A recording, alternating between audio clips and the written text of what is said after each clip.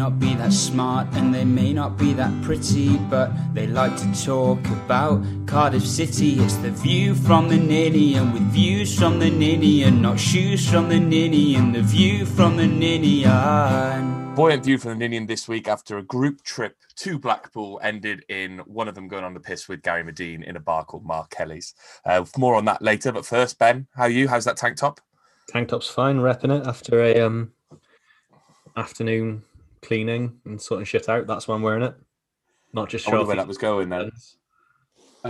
Explain the tank top though, because it's not an official tank top, is it? It's a homemade one. It's a £2 Primark t-shirt that I cut the sleeves off after I had a tattoo done a while back because it was just stick it there with the panthen to heal it. It was just sticking to there, not healing properly. So I thought I'll just walk around in that.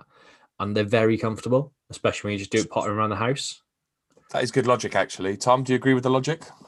Yeah, I won't be wearing them myself. I'll let Ben carry on with that. Oh, I 100% confirm I look like a penis and feel like a penis. It's just we were recording at 8. I lost track of time. And it was either this or do it with my moobs out. So I've saved you boys the blushes. Good call. And Tom, you committed to the Blackpool weekend more than anyone, didn't you? Getting there very early on a Friday for a stag do and going out on the piss last night with a famous alumni of Cardiff City. Do you want to tell the story? I feel like saying I was on the piss with him. I was on the piss. That's what you said to us, mate. That's not true.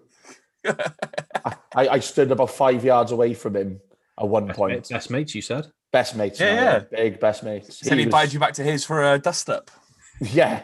I was wondering why there's a big queue outside. I thought it was a taxi rank, but I think they were queuing up to fight Gary Madine. So, yeah. I thought it was one of those big punch machines, but it turned out, no, it was Gary Madine. Oh, there's so many punch machines in pubs. There were so many punch machines. I was walking down the promenade where I saw someone take a run at one and absolutely spank it into next week. And I was like, if anyone gets in the way of that, that's an injury waiting to happen. It was Gary Madine. He was having a lovely day. So to confirm, Tom was in the same bar as Gary Madine at around 2:00 this morning. Tom, was it a fine establishment or was it a bit salacious? Mark Kelly's is called. It's an interesting vibe. You had your classic club singers on the stage singing along to like the Bee Gees and Drifters and things like that. And then just a good looking former Cardiff City player stood there absolutely howling in the middle of the dance floor. So yeah, it was an interesting night. Interesting. So the opening question then, obviously we're going to talk about the Blackpool game, but Ben, the opening question I put to you off the pod, we're going to talk about it now, is we've had some good-looking strikers in our time. We've probably got one of the more handsome strikers at the moment in Kiefer Moore. Gary Madine, swarthy Geordie, decent, good-looking lad. Who's better looking, Gary Madine or Kiefer Moore? I think Kiefer's more traditionally handsome. I think he's got strong jaw, luscious locks. For me, Kiefer Moore is an absolute sex machine. All right, Tom? I'm not going to give as an enthusiastic answer as Ben, I don't think. It's the tank top. Don't care. He's gorgeous. Nah, I've got to stick by my mate Gary now, and so I'll go Gary. I'll just go in the middle. I think they're both equally good looking. We shouldn't be objectifying them anyway. No, we shouldn't. We shouldn't actually. That's very true. Good point. Shouldn't, but Tom, when you went for a wee after it, we went for a wee while Gary Madine was in the toilet. No, I didn't follow him in there, did I? I was just say, did you sneak a look? No, I didn't. Thank you very much. Do you ask what hair product he uses? Because obviously we've worked out what Kiefer Moore uses. It'd be good now to figure out what Gary Madine uses as well. I should have. Sorry, I'll wait till we play them again. I think Gary Madine's a classic kind of. I reckon he's got some pretty good pomade on there because he's got quite short hair, and I reckon a bit of hairspray to keep it in tight. I think that would be my guess. If Gary Madine's listening, he's a huge fan of the pod. Maybe he can let us know what he uses in his hair. But let's talk about the game now. Obviously, for those who've been living under a rock, Cardiff went all the way to Blackpool yesterday and came away with a 2-0 win. 3 points, goals from big Kiefer Moore and Leandro Bacuna. The scapegoat last week to hero this week. It's a lovely redemption arc, isn't it, Ben? It was. It was nice to see him score, but Christ, he made me think he missed it. He always did his best to put it wide from like 2 yards out. But it was nice to see after the grief he got. Look, I think we're all pretty comfortable saying we'd rather see he's not the full-time answer to that advanced 10 position, but he doesn't deserve any of the flack he got. Let's be real. Without the work he did against Barnsley, we wouldn't have got the goal we did. And there's a lot of opportunities you created against Blackpool that we should have been clear by. And a lot of them came from his hard work. So, yeah, he doesn't deserve a lot of the grief he gets. I'm going to say this now. First away trip I've done since Luton, February the 8th last year. First goal we scored on an away trip in that time that I was there for, and I missed it. Because I'd gone to the bar, missed 10 minutes of the first half as well, because I'd gone to the bar to get beers for half-time pints, thought be at the bar for about 10, 15 minutes at most. At 4:05, I just basically got our beers. So as the goal was scored, we were about halfway through our pints. So it's just like, that is just your classic Ben James luck right there. Go all that way for a lovely away day, first one in a long time, and miss the first fucking goal. Tom, you were the same, weren't you? Yeah, also missed the goal. But it's fine because there was another goal. If it wasn't another goal, I would have been quite annoyed, to be fair. But yeah, the setup of getting a pint at Blackpool is as if they'd never served football fans before. It was absolutely insane. They just couldn't function. But one guy behind us pushed in, got to the front of the queue just to tell them that it was shit service and walked off.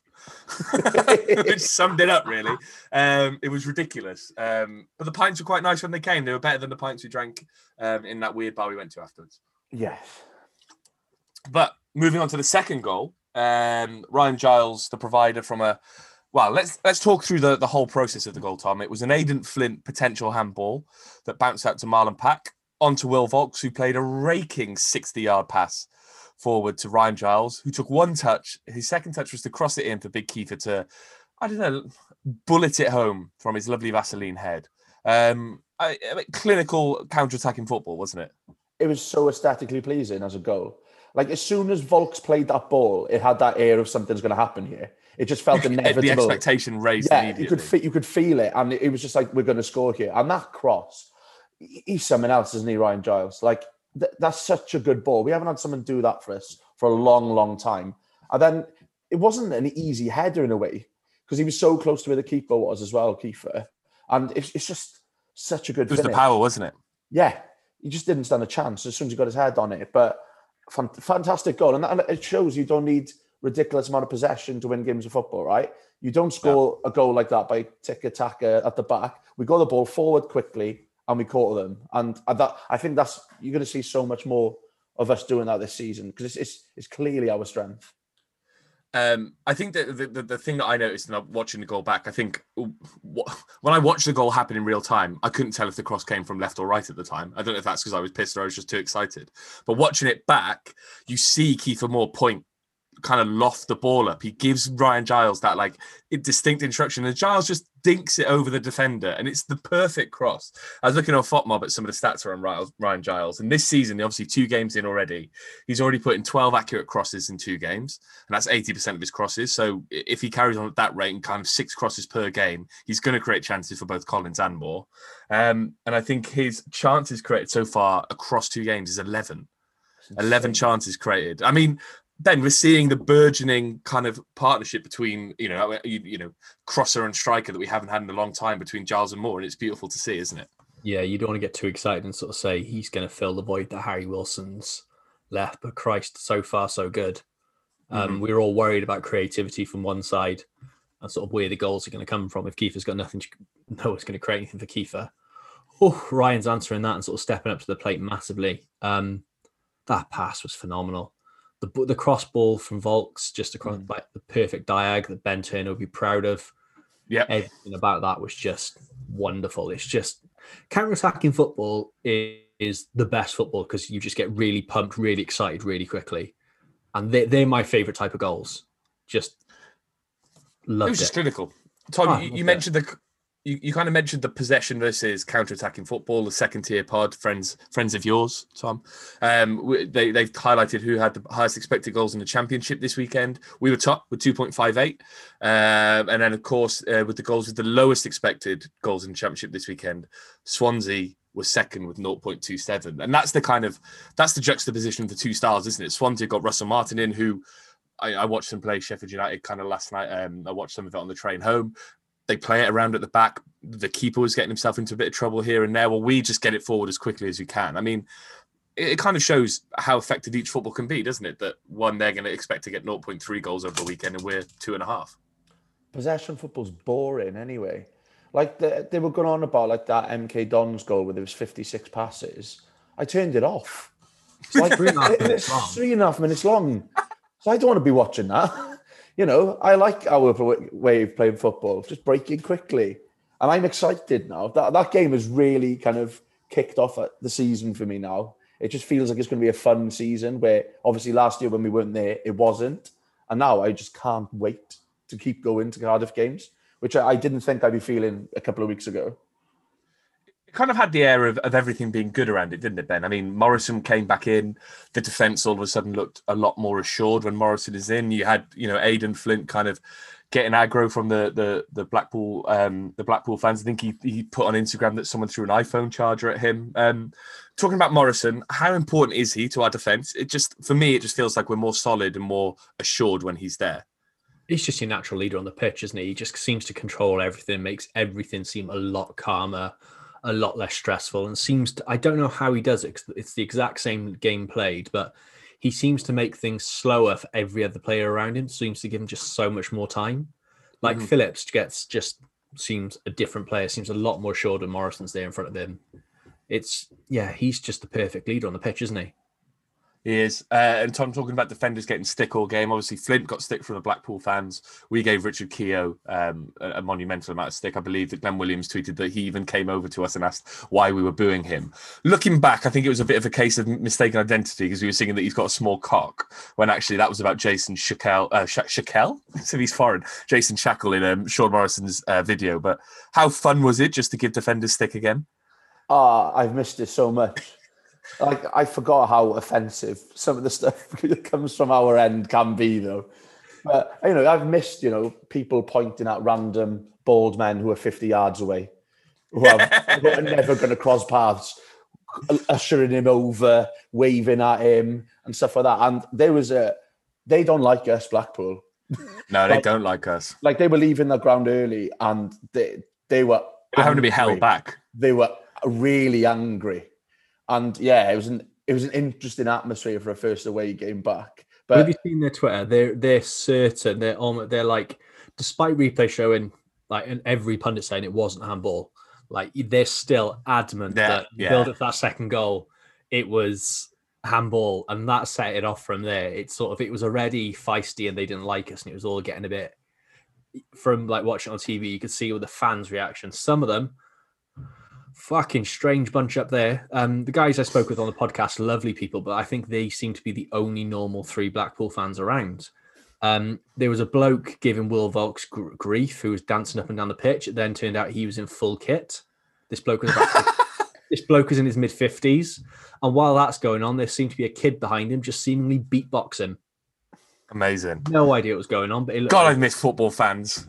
Oh, it's brilliant. And then just watching it and sort of just, you proper smackheads giving Aidan Flint grief. It was wonderful. But that handball sent them over the edge. And you could tell then it sort of got real. That roar, when it's like, fans are pissed. And I said to Fee, because obviously I watched it from home, didn't get to join you boys, didn't get the invite. Bollocks to you. But it's an open invite. I couldn't go this weekend anyway. I was supposed to go with Kinsey. But one of those. But yeah, you could just tell it was getting really, really tense. So I said to Fee, it's going to kick off later in the evening with the fans staying up there as well.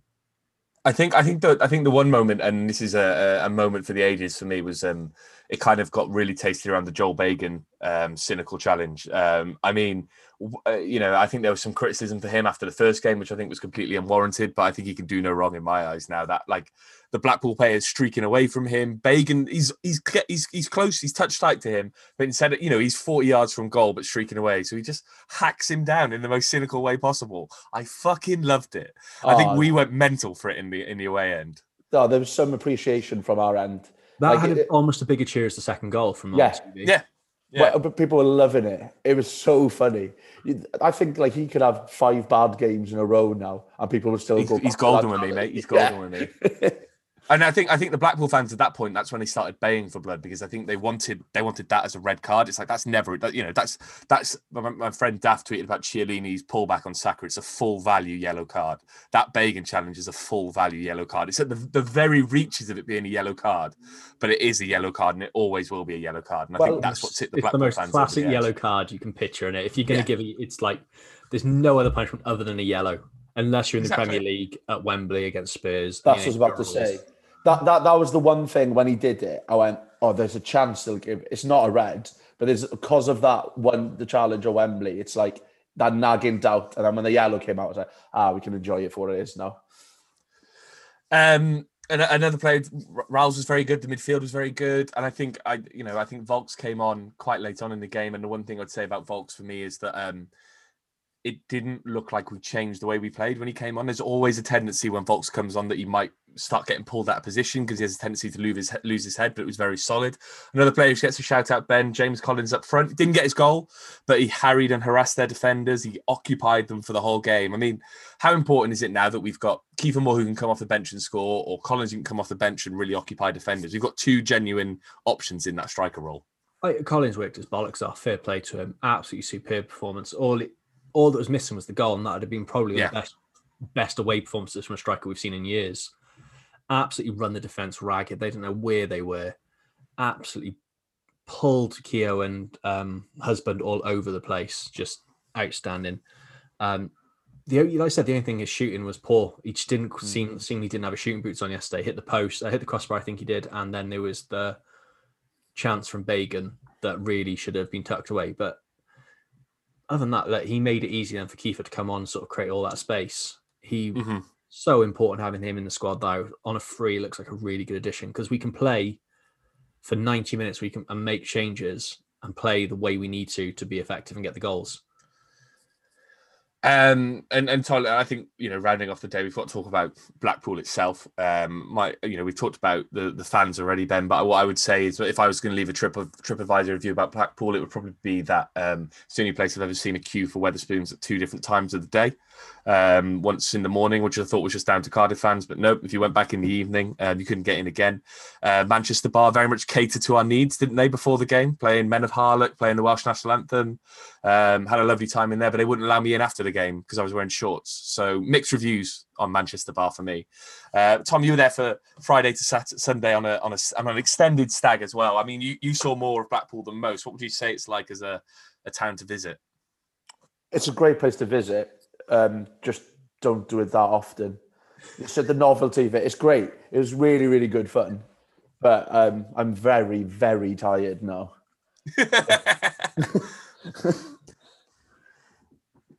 I'm going to give Kinsey's TripAdvisor review because he'll appreciate this. It's worse than Newport, man.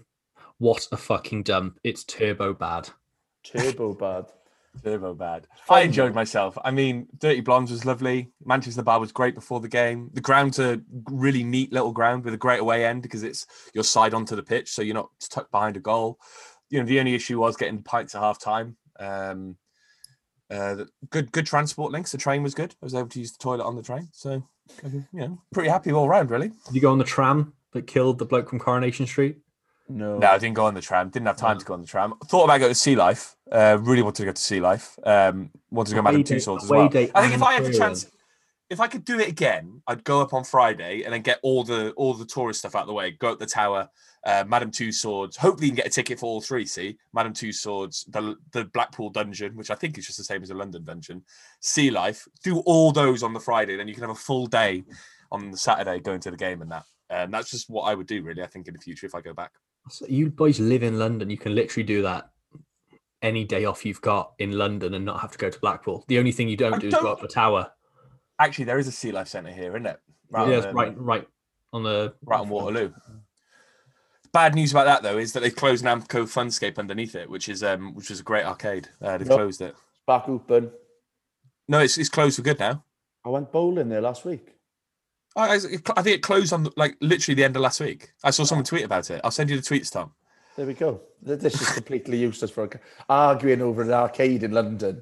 Cardiff fans are going to have to come to London for what? We've got Millwall. They might want to come before Peterborough on Tuesday. Spend the day in London before they go to Peterborough. Anyway, Blackpool was great. Ryan Giles is lovely. But we have to also talk about Sutton and Barnsley because we haven't talked about those games yet because of you. Generally because of me, because I got in a mood. So let's talk about the Barnsley game. Ben, probably not the greatest performance in the world, but got a point against who are going to be a tricky Barnsley team this season. A few debuts of people like James Collins, Bagan kind of starting the season at left back. So in with the new. How did you rate the performance? It felt, if you can remember it. I can remember it. It's just it felt like how when I'm discounting my experience of Southampton for like pre-season. It's my first time back.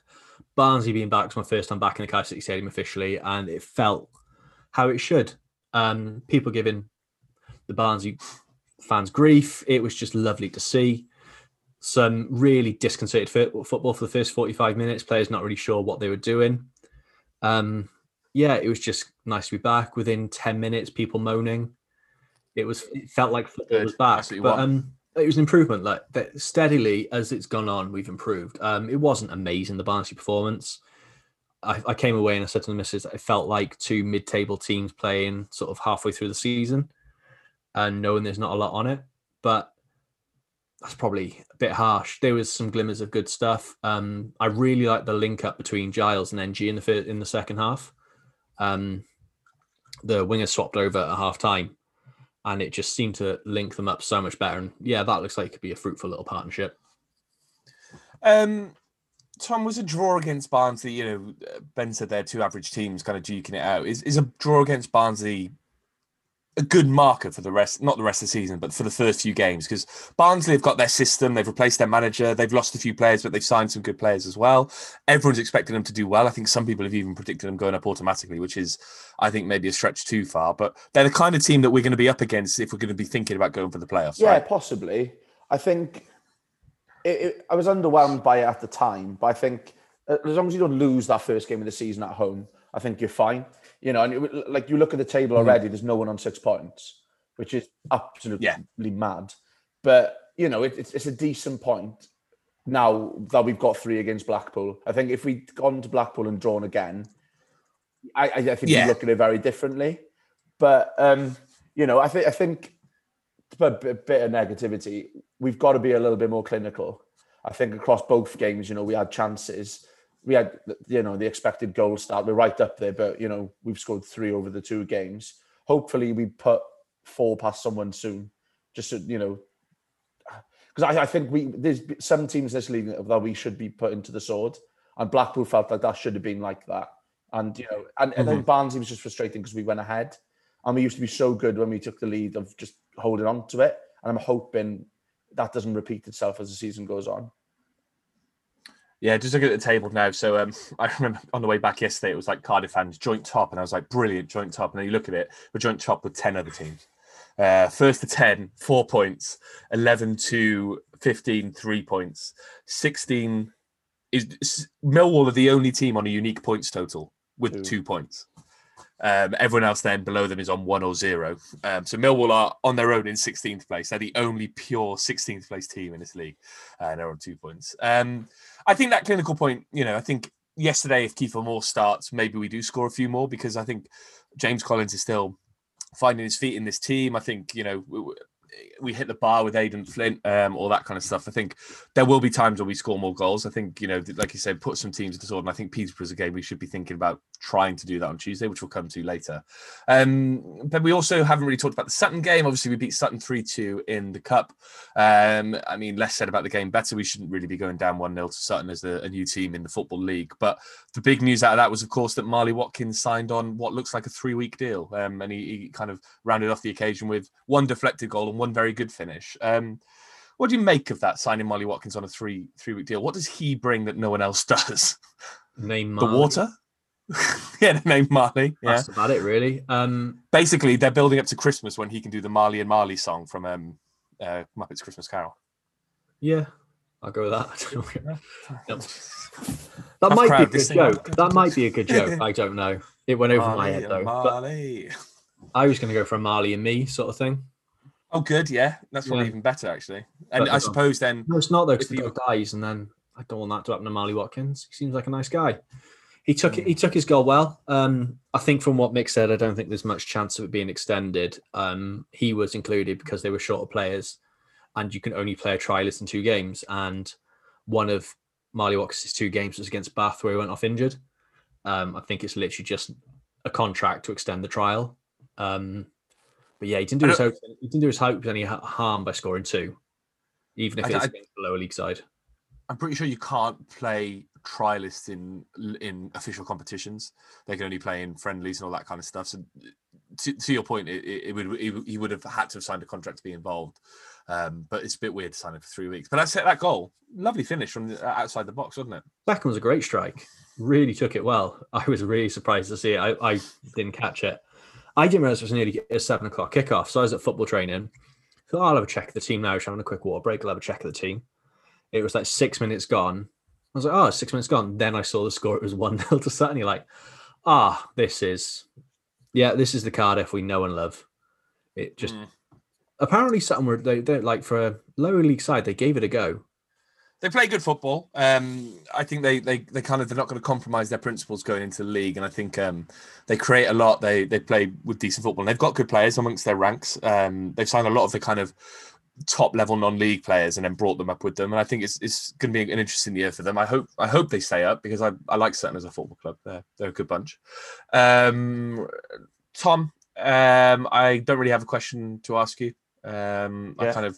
I kind of didn't write anything else for this bit about Sutton. No, but we got Brighton in the cup next. You like Brighton, don't you? Yeah, do I? Okay. Yeah, we Cardiff beat them 2-0. That's true. What I would say about that Sutton game is we would have lost that a couple of seasons ago. We've been so bad in the cup that it doesn't matter about the performance really. We actually won a cup game, and it was just nice to see us actually go through to the next round, and then you get Brighton at home, and it's like, that's a little bit underwhelming. I wanted, Stevenage away or something like that. And then it's just a bit... I know they're a Premier League team, but it's Brighton. The thing is, they're a Premier League team, and the year we were there, we did the double over them, so it's not even like an exciting Premier League team. It's a crap Premier League draw, and it's almost as bad as draw. It's basically the same as drawing a Championship side. There's you're not going to go... It's a midweek game at home. It'd be all right. It'd be all right if it was away. I might... consider it, 'cause I've still not been to the Amex, but home. There's even less benefit to it not being a championship team, because if it's a championship team, you can see what their depth's like. You can see who they might play if they have injuries. You can try something out against a championship team in the cup that you wouldn't be able to play against them in the league. Instead, it's just like what are you laughing at that for, Tom? I was agreeing with you. That's all. Just a bit of a smile on your face. You were smirking. Am I not allowed to enjoy the podcast now? No, you can't. You've got to do this out of grim sense of duty. we kind of lost our way on the Brighton stuff. So let's talk about the I don't even know how to frame this. The scrapes that Cardiff City have got themselves into in recent weeks. We'll talk about Sol Bamba first, and then we'll also touch on the Witch tribute because at the Barnsley game. Because Ben, I think there was some conversations about whether that was fitting enough for the greatest player who've ever played for his football club. Sol Bamba's obviously come out with an interview with Wales Online today, Ben, talking about how he found out about how he got let go from the club, basically. I think he found out that he was released. The quote is, "I found out I was released like all of you guys by Twitter. And I think for everything I did for the football club, he deserves better." When it was announced, I kind of said there was a bad taste in my mouth about the departure. There'd always been conversations about him potentially staying. That was mentioned in the press that they wanted to stay around and do coaching and things like that. Obviously, he wants to play as well, and maybe that's where it fell down. But the treatment that we've given a club legend, Ben, it's shocking, but it's also wholly unsurprising, isn't it? That's the saddest part, isn't it? It's the fact that I read it and I wasn't surprised. If anything, I thought I knew that was going to happen. I knew that would be the case. I saw on Twitter some people sort of giving Mick a bit of grief about this. And this doesn't fall on McCarthy. From you read Sol's interview, he says, look, McCarthy was up front and says he didn't see a place for him in the under-23s or the first team coaching setup and didn't think he'd play much because he wanted to bring in Mark McGuinness. I think that's fair. He's up front saying that. But then you've got behind the scenes then Darman and Chew and whoever else involved saying, look, we're giving you a contract. This is the plan. We want to get you involved. Without discussions, one with McCarthy and taking it to McCarthy and saying, this is what we've seen for Bamba. And then when Mick's made it clear that Sol doesn't really have a place unless he goes to looks at coaching the under-18s, it's purely on, once again, it's purely on the higher-ups at the club, isn't it? They just deal with people in such a shitty way with no real thought and no real care. Because it's not, I think what makes it worse is they've not gone out to hurt Sol and say, and disregard him so much to say, we'll just do it on Twitter. It's worse that they've not thought we need to tell him before we put this on Twitter. Exactly. Yeah. There's just no thought there whatsoever to someone that the fans really care for. And it's such an easy, stupid own goal to give away by them. It's not the first time. It's continuous. These shitty things happen, and I'm really bored of it. Like we said on the last pod about like the villain being Mehmet Darman. What, 3 weeks in, and he's already making a strong case for it. Yeah, dickhead. Wow, Tom, anything you want to add there? Or was... I think look, Ben's bang on, and same with the Johnny Williams thing. Obviously, he's not a club legend or anything, but just the lack of communication. Players expecting that they'll get contracts, and they're just, why aren't they having an open conversation with someone? Why aren't you just sitting down and talking through it? And after everything Sol's been through, to then find out on Twitter that that you're going to have to up sticks and move your family somewhere else as well. After all that, people have lives outside of football. You've got to move everyone. You've got to move your whole life. And then it's just poor. It's so poor, and it's so easily avoidable. And that's the frustrating thing. These are clever businessmen working in our companies, our club, and I just don't get it. I really don't understand the thought process. I think for me, the worst part is that, towards the end of last season, we had Mick McCarthy saying that Johnny Williams is one of the best players he's ever worked with, one of his favourite players he's ever had about. He loves him. Like, he signed him with, I think there was even conversation around who replaces Harry Wilson. He was like, we don't need to talk about who replaces Harry Wilson because we've got Lee Tomlin, we've got Johnny Williams here at the club. Same with Sol Bamba. The briefing in the press was that he was going to stick around because they wanted him involved in the coaching. They wanted to offer him a contract, and all of a sudden you find out that actually that was all bollocks and it all falls apart. I think it's one thing to kind of, it's one thing to essentially go behind someone's back and not tell them they're going to release and announce it on Twitter, missing the obvious own goal of being able to just to say, we're going to release you. This is the conversations we've had. But it's also another thing to then have spent months trailing it and getting people's hopes up. Like, it's just like this constant letdown, really, where they say one thing in the press and they're clearly doing something different. And I think if they hadn't said anything in the press, if they were like, look, we're going to have to reassess everything at the end of the season, most fans would have taken Sol Bamba leaving and just gone, that's what happens. It's the end of the cycle. It's the end of things. He obviously wants to go in a different direction. Fine. But the club give us a reason to be suspicious of their actions. I think that's the worst part about it. Yeah, bang on. Yeah, we constantly criticise the club for shit communication. And this is a clear example of that, isn't it? That realistically, like, head over heart, you can see why Sol didn't get a new contract. Exactly. There's a logic to it. Yeah, but you can't see why he was treated so poorly. Even in the interview, he said, like, he was supposed to be offered a contract. Everything was sort of agreed and they were going to make an offer. And that offer never came to his agent. He'd left it with his agent saying, they'll sort it. And Sol, being the trusting guy that he is, sort of with the goodwill, with thinking he had the goodwill with those people, just left it be until the end of the season, thinking, it'll just come at the end of the season. And then nothing comes to it. And there's no message going, look, I know, even just go, look, I know we said we're going to offer you a contract. We've assessed our funds. We can't do it. McCarthy wants to go in a different direction. We just don't have the budget to allow you. I think Sol himself said, that's all you owe. That's all you owe him. Yeah. You don't have to, it doesn't have to be War and Peace. It doesn't have to be like an fireworks send-off. Like, you don't have to compose like an opera for him, but Christ, just give him some respect as a human being. It's not just a case of it's a footballer moving on. This is a bloke that has had a shitty 12 months. Yeah. Really shitty 12 months. And why just add that little bit more to it without offering him just a bit of common courtesy? He's a modern day club legend, whichever way you spin it. He came in and kind of helped lift this club into the Premier League, was key player in the Premier League, and obviously he got injured towards the end of the season, but scored that memorable goal against Brighton. Club captain for a while. Like, he's a modern day club legend. For him to be treated that way, just kind of, it leaves that sour taste in my mouth, really. That you try to give the club the benefit of a doubt, and then they just go, nah, we don't deserve that. It bothers me enough they treat any player like that. The treatment of Johnny Williams bothered me a hell of a lot. The way sort of, like, because it's clear now he found out from Twitter as well. Yeah. While at the Euros, he found that out. But for someone like Sol, like you said, with all the personal stuff he's been through, and the club sort of not playing off that, but sort of being so good and supporting him and doing some really nice stuff, like the we're all together with you, Sol t-shirts, everything like that. Really, really nice. Seemed like really honourable things to do, and then just piss all that goodwill up against the wall by doing something so stupid. It makes no sense for people that are very intelligent human beings. It just makes no sense whatsoever. Supposedly. And And let's touch on the Peter Whittingham tribute again as the Barnsley game. Obviously, there was minute silence for a lot of the Cardiff fans who've also passed away. We had the banner go around the ground with Whittingham, and the players talked about how touching it was. I think there was some question marks on Twitter over whether that would be the actual tribute or whether there'd be more. Ben, do you think we'll see a further? I think the club should do more, but do you think the club will do more?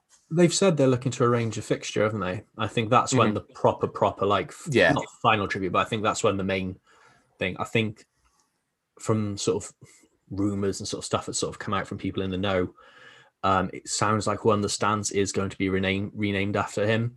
And I think it'll be done at this tribute game, which I'm guessing will either be with Blackburn or with Villa. Hopefully, I'm hoping with Villa over an international break or select Wits 11. I don't think this was the final tribute. This is just something they knew had to be done because it was the first game back with the fans. Yeah. It wouldn't have been right just to totally not acknowledge it. Again, the club, we're speaking about bad communication. All it takes is a statement on the website saying Peter Whittingham tribute and say, this is what we're doing today. This is our plan down the line. Don't have to name a date. You don't have to name any other details other than we will be doing a Wits tribute game when time allows. It's a very simple message to put out. It's one tweet. It's one post on the website. It's very, very simple.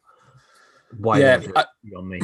I mean, I will defend the club ever so slightly there. I know they have mentioned it in press conferences, and I know they have said that they are planning a longer lead thing. I think at the moment there's all the stuff around travel. The season's begun, so with COVID tests and things like that, it would be a pain in the arse if it was actual current players being involved. I think like the long and short of it for me, and Tom, I'll bring you in. I don't know if you agree with me on this, but I think the least we should be doing is naming a stand after him. I know people talk about retiring numbers, but I don't know if you can retire any numbers in 1 to 11 in football because they're deemed like the base numbers. So you need to have 1 to 11 allocated within your squad. But I think naming a stand after him and having almost like a permanent tribute at the ground feels like the very minimum we should be doing for someone like Whittingham. Definitely. I think the stand will happen. And I think, to be fair, the club did manage to get the banners and stuff going and things like that. Mm-hmm. And considering it was the first game back, the fact that anything was done was good. And I know what you mean, Ben, about the lack of communication. But I think, Wits has got so many friends in that club and stuff as well. I think they're probably just a little bit cautious about what they're saying they're going to do because, in all honesty, they probably don't know yet. But I know there'll definitely be something permanent there for him. There's no doubt because, like you said, he's probably the best player to wear a Cardiff City shirt. He's an absolute icon. But it was touching though. Mate, the tribute on the day when I bought a proper. They sort of showed loads of fans on the screen. That was really sweet. There's a couple of blokes run by me who their friends were on the screen. They were sort of saying they pointed them out and stuff. And then that picture of Wits with his kid. Yeah. I broke down. A proper, like, not ashamed to say, proper started crying. And then the fans singing He Does What He Wants as well, man. It was just, I couldn't sing it. Like, the 7th minute we did the He Does What He Wants, and I couldn't sing it because I just felt another lump in my throat. For me, he was just everything good about Cardiff over the last 10 years or so, especially for the Cardiff City Stadium era. He epitomised everything good about this sort of time at the stadium. And just, I was just... He, in the what I was going to say about Whittingham, you heard Marlon Pack talking about how he was choking up before the game, and obviously Marlon Pack would have played against him, but not with him.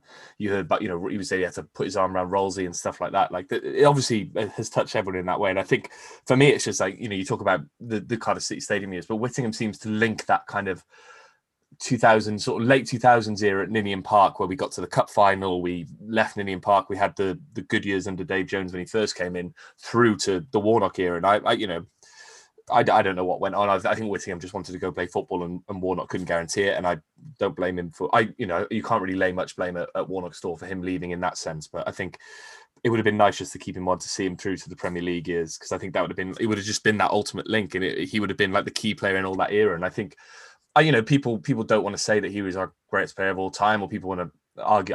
For me, Whittingham, as someone who was growing up during that era, he came in from a Premier League team. For me, that was a big enough thing. We were signing an England under-21 international from a Premier League team for no money. And he came in and was the best player in that time. And that was the time I really enjoyed watching Cardiff City. So he is the best player of all time in my eyes. So I do hope we'll see that kind of permanent tribute announced and unveiled in the coming weeks. Moving on to probably more trivial matters now. It's the last few weeks of the transfer window. I don't know if this will be a long conversation because Mick McCarthy's already talked about how the fact that there's going to be no fuckers coming in. But, on the games you've seen so far, Ben, where do you think we need cover? Do you think we need more creative flair in the squad? Do you think we need another striker, another centre-half? What do you think? It's the player, to play alongside Giles on either the right or left, I think is a big glaring issue. Bakuna, it's hard to work. It's hard to work. It's not his position. For me, given what's coming out of Liverpool, I'd look at going back for Shea Ojo. I think Bold claim. On a loan, look, if we can get him firing again, like he did sort of midway through last season, he's a good player. His contract's at the end of the year as well. I think it'd be sort of a long-term thing. He clearly needs a home to sort of get himself footed.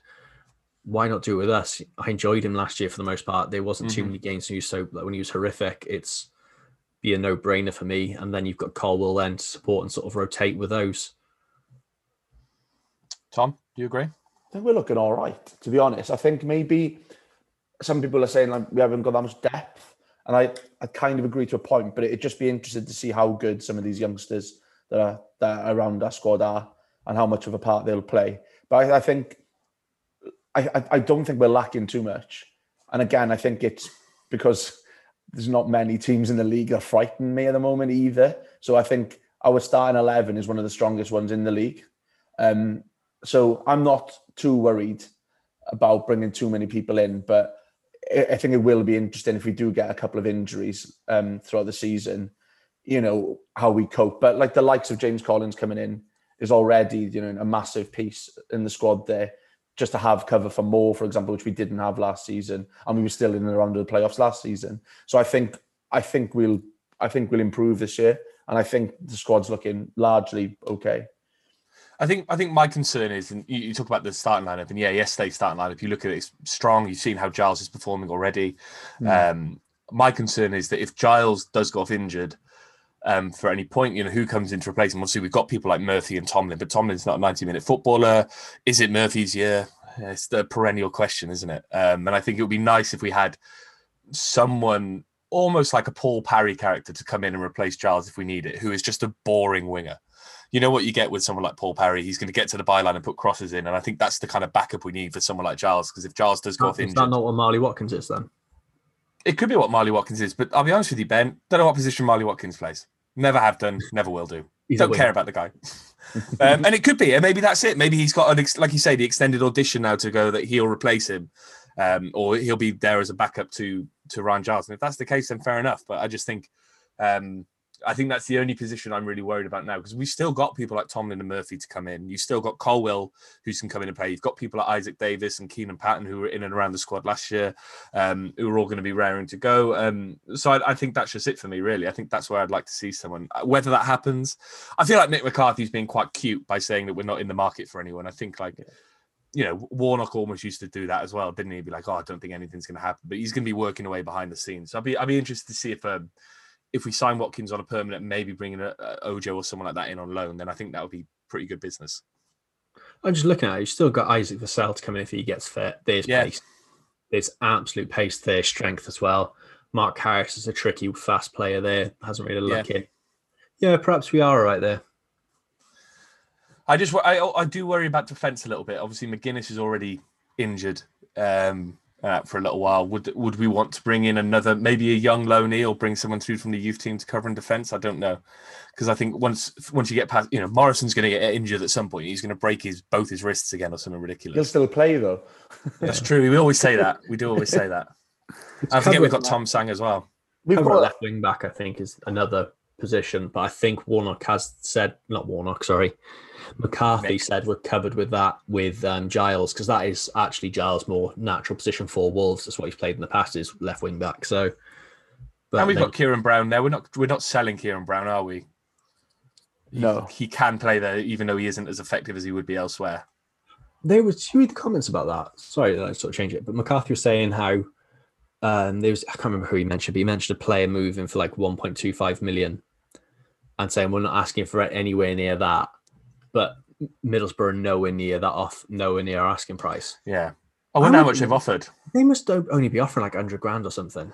Well, because his contract's up at the end of the year, right? They've probably gone. I reckon they're going. If you don't sell him to us now for 100 grand, we'll sign him in. We'll sign him on a pre-contract or whatever it is. Yeah. I reckon that's what they're threatening. And I just think if I was Nick McCarthy, I would go fuck off and put him on just extend his contract by a year. Maybe they've offered it and he hasn't done it yet. But there's a contract. He said there's a contract there for him to sign. So. Yeah. So I think hoping that's what will happen, because I think we shouldn't let him go for free. But whether he's a long-term thing, I don't know. But I think he needs to stick around this season just as a cover. Moving on to Twitter questions. We've had quite a few. Nick Youngster1927 said, we've had 14 shots on targets in 2 games so far with only 5 shots against. New players have integrated seamlessly with Bagan 2. Everyone knows their roles. Will be tough to beat. Giles is the best crosser of the ball since Wits. Milo Davis says, near perfect away performance. Solid at the back and creative going forward. Flint Morrison solid. Pack was impressive, but Giles was the pick of the bunch. It's great having a winger with pace, skill and a great crossing him. City fans are top class too. Also thought the treatment towards a certain centre half of Blackpool was brilliant and made even sweeter by Keogh asking City fans he was being booed. What a tosser. Tim Byrne says, I want to see Giles, Bacuna and Murphy playing together, but can only make that work in current shape if Giles went to left back. What's your thoughts on that, Ben? That is a forward 3.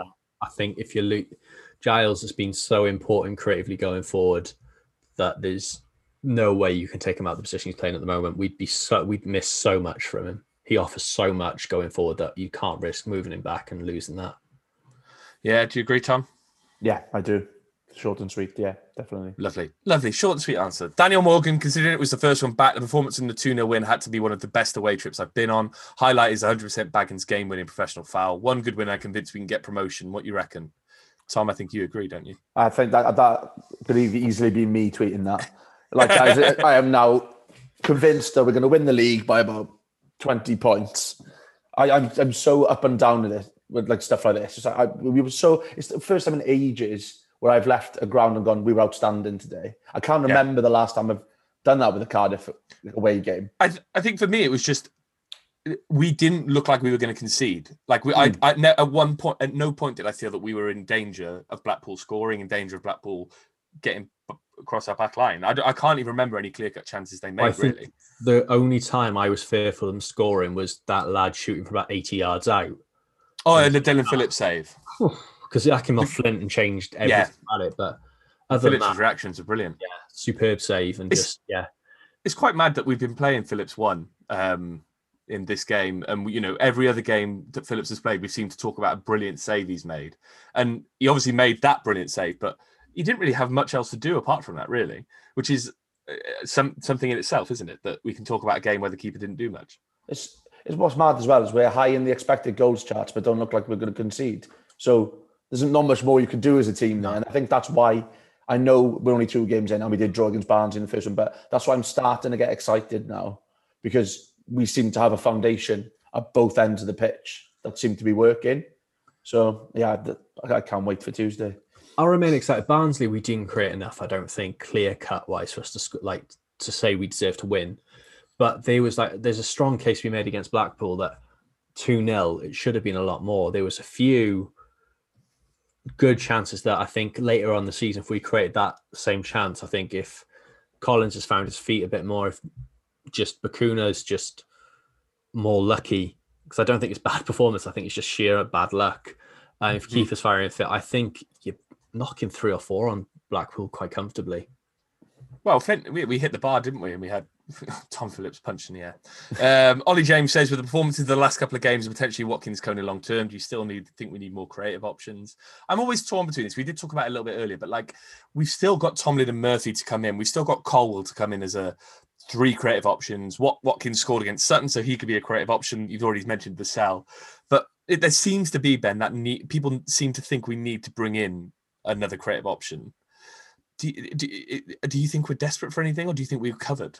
Oh, we're never desperate. I don't think we're desperate for anything in that squad. I think if no one came in, it wouldn't be like, oh shit, we're in trouble. I think the squad's comfortable. It's just if we got blighted by injuries, it could look a bit thin on the ground there. But other than that, yeah, look, we're not. If we can get Tomlin fit, it's a bonus. I'm not expecting anything from him at all this season if he plays at all. Other than that, yeah, look, let's not. There's no need to panic at the moment. I'm not panicking, mate. Don't you worry about that. And then Ryan Kinsey, we'll leave the last word to Ryan Kinsey. Maybe he's in relation to Hugh Kinsey. Hugh, if you're out there, can you let us know? And he's just gone Joel Bagan with the hands up praising emoji. And I do think it was Joel Bagan's coming of age performance last night. And I think he's going to go on and really become a favourite with the fans now, which is exciting because he's one of our own, as we said yesterday. Moving on to 18, 19? I think he's 19. The bottle to put in a tackle like that. Love it. At 19 years old. Oh. He's 19. His birthday's on the 3rd of September, so he's 19 until he's 20. That's how it works. 3rd of September 2001, and he is from Amazing Stoke. So nice one, Joel Bagan. Right, rounding off this week is our usual look ahead to the next game, which is only 2 days away now, Phillips. I've called it Preview Borough. It doesn't work. We're playing Peterborough on Tuesday at London Road. What do you know about Peterborough as a town and then as a football club? I don't know an awful lot. I'll let you know after I've gone on Tuesday. I'll report back. All I know is I seem to work with a lot of people who are from Peterborough. And, none of them live there anymore, so perhaps that explains it. Not a lot going on. As them as a football club? Called Posh, play London Road. Then they I'm not sure if they're current owner, but they were bought for £1 when they at one point. Yeah, the current owner is that guy who likes to tweet about being a wanker. Oh, that Darren McAntony, or was yeah. I actually don't know if he's wanker. He's just very outspoken, isn't he? He comes across as a bit of a tosser, doesn't he? To be honest. Their captain is a former Cardiff City player's roommate at Millwall. Ben, he's one of your favourites. Scott Malone's mate, is he? Scott Malone's mate. Yeah. If you went on Scott Malone's Twitter quite early on and on his Instagram quite early on, there were a lot of photos of Mark Beavers on there, giving each other banter about cups of tea. Scott Malone's Instagram or Twitter. I did. They signed Jack Marriott this summer from Derby after Jack Marriott left Peterborough for Derby 3 years ago. They got Johnson Clark Harris up front, who fucking loves scoring goals, and I'd love him at Cardiff. I think he's class. I think they got 3 points so far this season. They beat Derby at the weekend with goals in the 91st and the 100th minute. Love it. I think there was an injury. Did you see the irony Kazim in Richards. Because he got injured, didn't he? Yeah. But he came off the pitch and then to waste time, rolled back on the pitch. If he had stayed off the pitch, it wouldn't have been 11 minutes added time. Yeah, it wouldn't have been. They're married by former Wrexham legend Darren Ferguson, and all I remember of them, Ben, is that during some of those years they were in the Championship, they seemed to have a bit of a hoodoo over us. There was that one game where we were we 4-0 up and we drew 4-4 with them. 4-0 up, drew 4-4. Then the following season, 3-0 up and lost 4-3. Yeah, and they beat us when they got relegated. They beat us at home. I think Dwight Gale's got a couple. I think they were the only team our first year we got promoted under Mackay to do the double over us. Yeah, we just couldn't beat them. So yeah, looking forward to it. They lost in the League Cup 4-0 to Plymouth. I did not know that. Jeffcott scored against them. I'm just having a look what other results they've had this season. They obviously beat Derby. Who did they? What was their first game? This is scintillating radio, isn't it? Seamless podcasting. It is seamless podcasting. I can't remember who they played in the first game of the season, but they've got they lost, so they got 3 points. How do you see this one going, Ben? Similar to Blackpool, newly promoted side, they haven't really got going yet. Like you said, they beat Derby with two late goals that were almost like more Derby's undoing really than Peterborough's doing it to them. It's a must win, isn't it? No, as much as I'd like us to get 3 points, I get so paranoid about our history with certain clubs, like how they seem to be our bogey side. If we came away with a point, I'd be happy. It's really, yeah. Tom, do you agree with that defeatist attitude? Because I don't.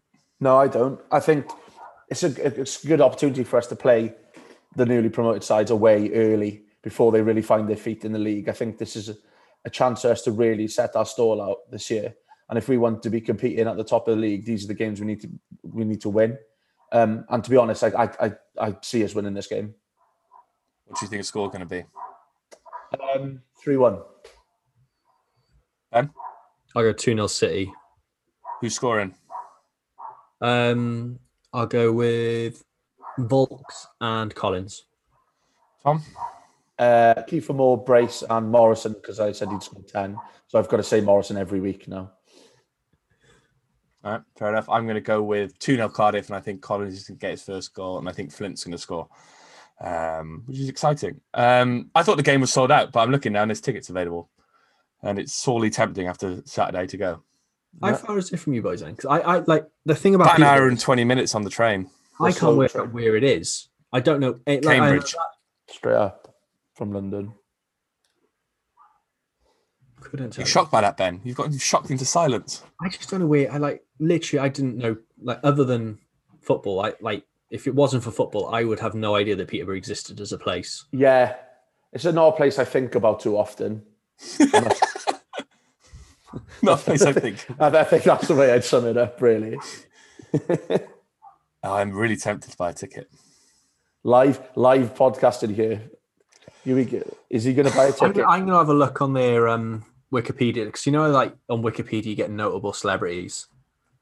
Oh yeah, I wonder if there's any celebrities. I want to see if they've got any like really randomly shit ones.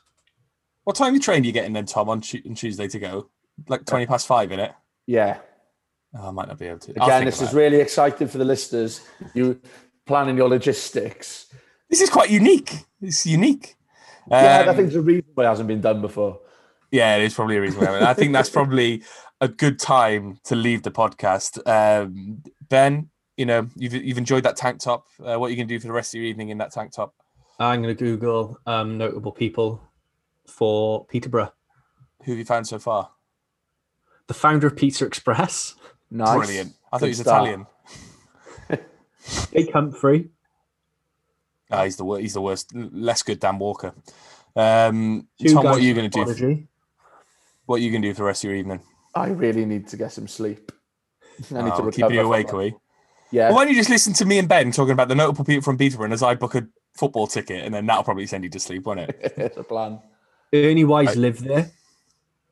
Okay. I think this is a sign, I think, to round off this week's You from Ninian. Thanks as always for joining us. From JLS. If you enjoy what you do, you can go to ko-fi.com/VFT Ninian. You can follow us on Twitter at twitter.com/VFT Ninian. You can find us on Facebook, but Facebook's for boomers now. That's what they tell me. Ben, thanks for joining me as always. Adrian Jerem's from Peterborough as well. Tom, enjoy your sleep. Thank you very much. Nearly half time, pal. Your turn to get the ground round in. Off you go. No, you get this one in, mate, because I've got the beers sorted for later. What do you mean you've got the beer sorted for later? I got the last one. You know that's not how the ground round works. Listen here, bud. How does the offer of free beer sound? What do you mean free beer? No such thing, mate. Just go and get them in, man. Serious now? All you need to do is go to www.beer52.com/VFTN and cover just £5.95 for the postage, and you'll get your first case of 8 globally sourced, fresh as can be craft beers delivered right to your doorstep. What I mean is, I've already got hours waiting for us after this, and we'll need them after watching this shambles. What's the catch here now? Who are these people? Beer 52 are the world's most popular craft beer discovery club. Each month, they send a case of craft beer from a different part of the world. Recent cases have included beer from the Alps, New Zealand, the USA, Ireland, Korea, and Germany. Bloody hell, that's not bad, is it? Yep, and if you do change your mind, you can pause or cancel your account at any time you like. Cracking. So how do I get it again? All you need to do is go to www.beer52, that's the numbers 52.com/VFTN to get your first case of 8 beers for just $5.95. That's www.beer52.com/VFTN. Sound? Pie with a pint then? You know I never say no to a pie.